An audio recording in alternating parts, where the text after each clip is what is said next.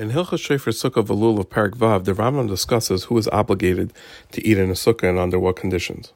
The Rambam begins by saying that women, servants, and minors are patur from a sukkah, tumtum and androgynous are chayiv from a suffix, and also someone who is a half servant and half free is also chayiv.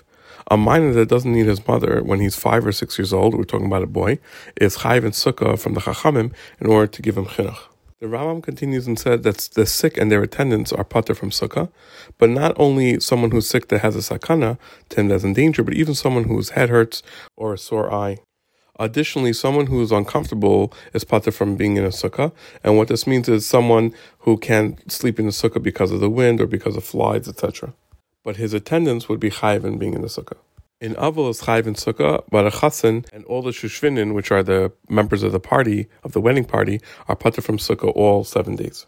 The Rambam continues and says that shluchei mitzvah are patur from the sukkah both by day and by night. Those who are only traveling by day are patur from the sukkah by day, but are obligated by night, and vice versa. See Halacha Dalet for more details and scenarios. The Rambam continues and says that the mitzvah of sitting in a sukkah is that a person should eat and drink and live in the sukkah all 7 days, both by day and by night, just like he lives in his house the rest of the days of the year. A person should bring all their fancy vessels into the sukkah. And it's usher to eat a suda outside of the sukkah all 7 days, unless it was a temporary eating, like the size of an egg or smaller. And we don't sleep outside the sukkah, even temporary rest. Chabad's minhag is obviously different. And it's mutter to drink water and to eat fruits outside the sukkah. Here again, our minhag is different, that we eat and drink only in the sukkah. The Rambam says that someone who's machmar on himself and doesn't drink outside the sukkah, even water, is worthy of praise. The Rambam continues and says that on the first night of Sukkot, it's specifically a mitzvah to eat in the sukkah. The rest of the days, if a person doesn't want to eat or doesn't want to have to do something that's chayiv in eating in the sukkah, they don't have to. It's similar to the din of eating matzah on the first night of Pesach, where it's obligation, but the other days it's not. The Rambam continues and says that someone whose head and most of his body is in the sukkah, but his table is in his house or outside the sukkah and he's eating, it's usher. See Halacha Ches for more details. The Rambam continues and says that when someone is learning, they should learn the sukkah, but when they're trying to concentrate, they should do it outside the sukkah in order that they should be settled. And a person who's davening could daven either in the sukkah or out of the sukkah.